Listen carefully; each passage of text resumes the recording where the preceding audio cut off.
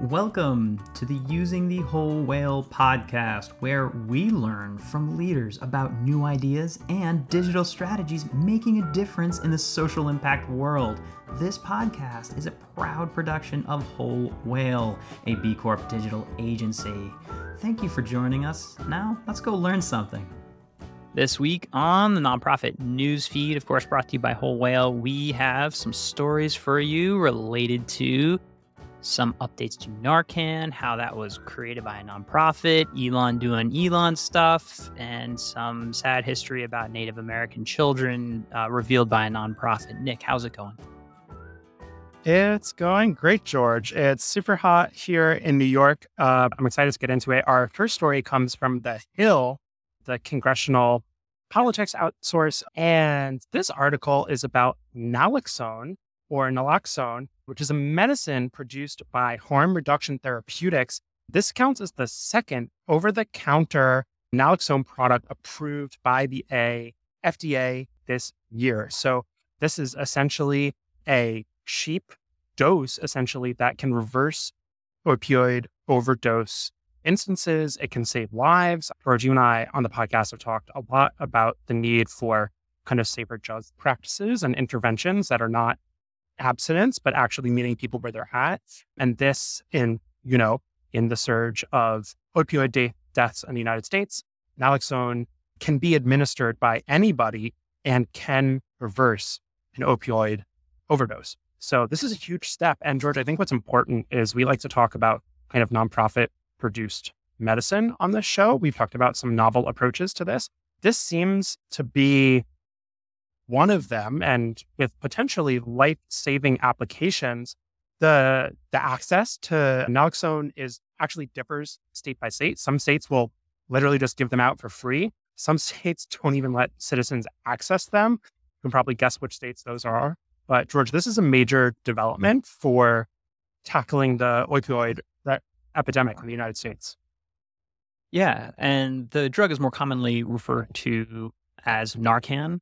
And again, Revive is a nonprofit organization putting this out there, FDA approved. And as of September 15th, according to the Washington Post, is now going to be available without a prescription, which is pretty incredible because it's going to hopefully reduce the opioid-related deaths and give organizations that work in communities that are disproportionately affected by opioid abuse the ability to basically source this and provide this to people in need. I think the cost is about $45 for two uses of this spray. And, I think when you look at the fact that more than 110,000 people have reportedly believed to have died from this type of drug poisoning in the last year, 2/3 from synthetic opioids, Narcan is one of the most widely used solutions for this. So, reducing friction for life-saving drugs, A+. I think I liked seeing this positive step toward supporting people affected by the opioid pandemic in our country. Yeah, George, I think it's a really welcome intervention. It can strengthen community-based intervention programs that are locally administered. We've talked about efforts even close to home here in New York City for me, which, tackles serious drug problems, but not just in big cities, but in rural America, everywhere. This is life-saving stuff. So just tremendous effort by the government and the nonprofit organization manufacturing this drug to bring it to market and make it truly accessible. All right, I can take us into our next story. And this one, again, we have to shake our heads because Elon Musk has put himself back into the news. He's now coming after the Anti-Defamation League. The Anti-Defamation League has levied accusations that anti-Semitism is on the rise at Twitter.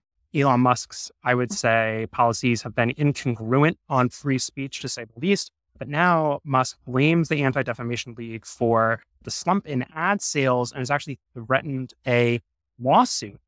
Some might argue that the Anti-Defamation League was actually free speech that's protected, and now he's suing them. So, George, there doesn't seem to be a ton of rhyme or reason on how Musk approaches speech issues beyond essentially how those issues impact his bottom line. But what does this mean for nonprofits that are still considering whether or not to be on Twitter, nonprofits that even study or monitor mis and disinformation on Twitter. What are your takeaways here? I think first off, free speech is different than my speech. And, I think for Elon, free is in the eye of the beholder and he is the beholder. So it's really interesting to watch both sides of his mouth talk at the same time. I think he should focus on the businesses that he has previously executed on with regard to physical science as opposed to social science. He continues to fail this and is clearly, if you think that that report did something, you publicly coming out and attacking the Anti-Defamation League for factually, frankly, reporting that based on 5,000 examples from 2,173 accounts, they found anti-Semitism. Yes, you could find that at any point in time, but they reported it. Factually accurate, show the data, not this tweet. And if you think this is going to help your reputation with advertisers, I think suing the Anti-Defamation League for factually reporting on data, let's see how that goes. George, if I'm not mistaken, Musk also is no longer the CEO. Yeah.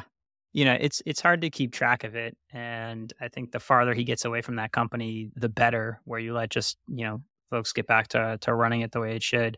It's hard to say. You also see a downturn for Threads recently, reporting a couple weeks ago showing that the number of initially engaged accounts had dropped by 50%. So there's a social media landscape shakeup. I think it's tough to recommend a nonprofit spend tons of time on either platform. Yet you kind of have to have maintained a presence there. And, it's a massive reminder that no matter where you build, if you don't own the servers and you don't own the land, then you don't own the audience, and anything can change at any point. And we always are recommending our clients own that core asset, which is the permission to communicate to your audience via email, via SMS, or via your own owned domain. There's, accept no substitutes because this is the risk you play with. Albeit this is a very edge case where an eccentric billionaire buys that social platform and then turns it into a narrative hellscape. Albeit from the data perspective, it's Twitter's still as shitty as it used to be. It's the funny thing to me. You could come out with that report at any point in Twitter's past history, but it's just, with extra added scrutiny, you're no, actually this is a bit of a cesspool, isn't it? You're okay. No, totally. It's not like Twitter Elon showed up and it got worse. It was always a hellscape. Yeah. It was bad and ripe with mis and disinformation and toxicity. Completely. It was not a utopia. It's back to the way it used to be. You didn't use that platform, did you? So I think, look, if I were to, from his perspective, it must be frustrating to be it was terrible. Actually, it's objectively better, but you can still find that, if you're trying to improve it, and if you look for ways in which it's not, you will find it. You find what you look for. Yeah. And you have to engage civil society. Not belittling civil society should be step number one.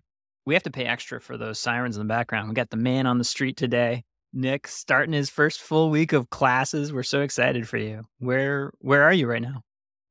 Thanks, George. I think it's taken earlier just to tell a little bit about where I am in the program. So I'm on campus in Morningside Heights at Columbia University. This is my first day of class. I'm pursuing a master's in human rights.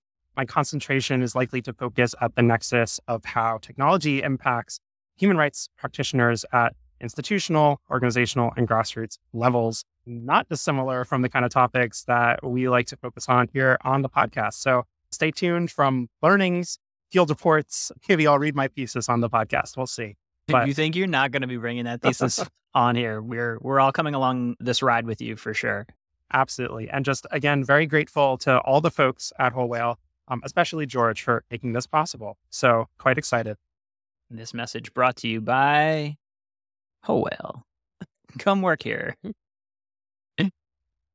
Can recommend.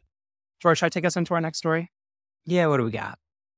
All right. This one is a really sad one. And this is actually not a topic I think we've talked about on the podcast yet. This comes from the Washington Post. And the headline of this article is that more schools that forced American Indian children to assimilate have been revealed.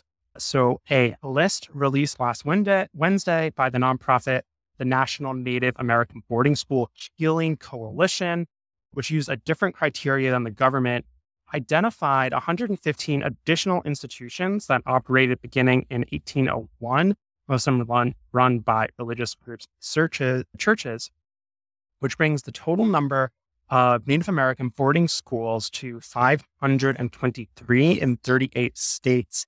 If you're unfamiliar with forced assimilation, often done through these boarding schools, I recommend reading it with just a very intense content warning.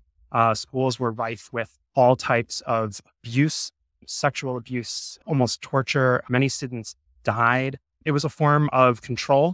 It was perpetuated by all sorts of institutions, especially religious institutions, that forced essentially Native American children off of reservations into these schools and programs. It's a form of violence. Some scholars even consider it a form of genocide, kind of institutionalized. So this type of work has been really prominent in history in Canada. Canada's gone through kind of a reckoning with wide-scale acknowledgement of the abuses that occurred in these churches, which, by the way, some of which didn't shut down until fairly recently. George, both in your lifetime and my lifetime, some of these schools still were up and running. So this is really important work. It's restorative, it's reparative, it evaluates history, and history impacts the present. And I think acknowledging that history of violence, is really important to contextualize a lot of contemporary issues with indigeneity, both in Canada and the United States. Yeah, incredible work here to do this type of research by the nonprofits involved and bringing that to light, as this is, a generation still alive, but, very quickly passing on this legacy and sad history of what actually happened as a part of these, re-education camps for children. And yeah, in order to repair it, I think you gotta have to understand and document it. So great work by this nonprofit. Absolutely. All righty. I will now take us into our next one. And this one comes from WCVB Boston. And the title is that Wicker defrauds Massachusetts nonprofit out of $100,000 worth of Apple laptops. George, what's your takeaway? Yeah, I mean, I know Mass Challenge also helps entrepreneurs, and so it's sad to see this, but ultimately, this type of fraud can, occur at any organization, even ones that may be tech savvy, but keeping track of your inventory is huge. And this is just a case of a credit card being used for a bunch of computers, and those computers sort of going missing allegedly from this. And so making sure, especially as you close out, getting toward the end of your year, you're not just counting for the dollars, but also the equipment. And with remote first work, the ability to sort of have a bunch of these machines sitting somewhere and not necessarily having that full inventory is incredibly important to, unfortunately, prevent fraud, but also the efficient use of technology. So I just sort of saw this and, had to put it out there. Absolutely. All right, George, I think it's that time of the podcast that we go to a feel-good story. Yeah. What do you, I have to get you the feel-good story. Hold on. I have a good one for you. This one, Bob Barker. This is Bob Barker's estate. Do you have this one? I gotta share it with you. I have it, George. Okay.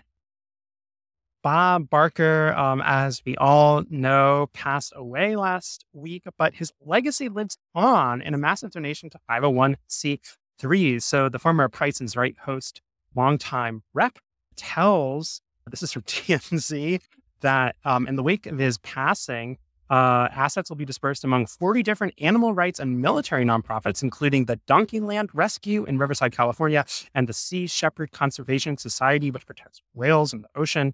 In addition, funds are going to United Activists for Animal Rights, as well as other organizations. So Bob Barker, TV legend, will be missed, but still doing good work, even after his time on Earth has concluded. Yeah, I mean, leave it to TMZ to lead with the headline that he spent his last days watching Two and a Half Men reruns rather than the amazing generosity he displayed by not only a lifetime of helping these causes, but also in his end, giving to over 40 plus nonprofits. So it was really amazing, I think, to see. But also, come on, TMZ. All right, Nick, I have a joke for you. Uh, Okay. what did the Emergency Preparedness Organization say after making a mistake about their earthquake related newsletter? It's a long one. It's a long one. I don't know, George. Sorry, it's our fault. I see. I see. I see. Yeah. That's Not a my good best, not my worst. It's in there though. Hey, but you know what? That one includes practical advice because we can tell you from experience that apology emails are some of the most opened emails you can send as an organization. So maybe something to be said about that. Wow, actually, I haven't finished writing the email, but that'll go in as the extra hot take in there. All right, Nick, get back to class. Thank you so much. Thanks, George. Talk later. This has been Using the Whole Whale podcast. If you want to keep learning more about these topics and others, head on over to wholewhale.com/university to keep learning with us. Thanks as always to GregThomasMusic.org for his tunes that underwrite our tracks. They're fantastic. Hope you're doing well, Greg. And just a reminder, subscribes really help us on any platform that you listen to us on. Please give a thought to click and subscribe and maybe even a comment because we like hearing from you.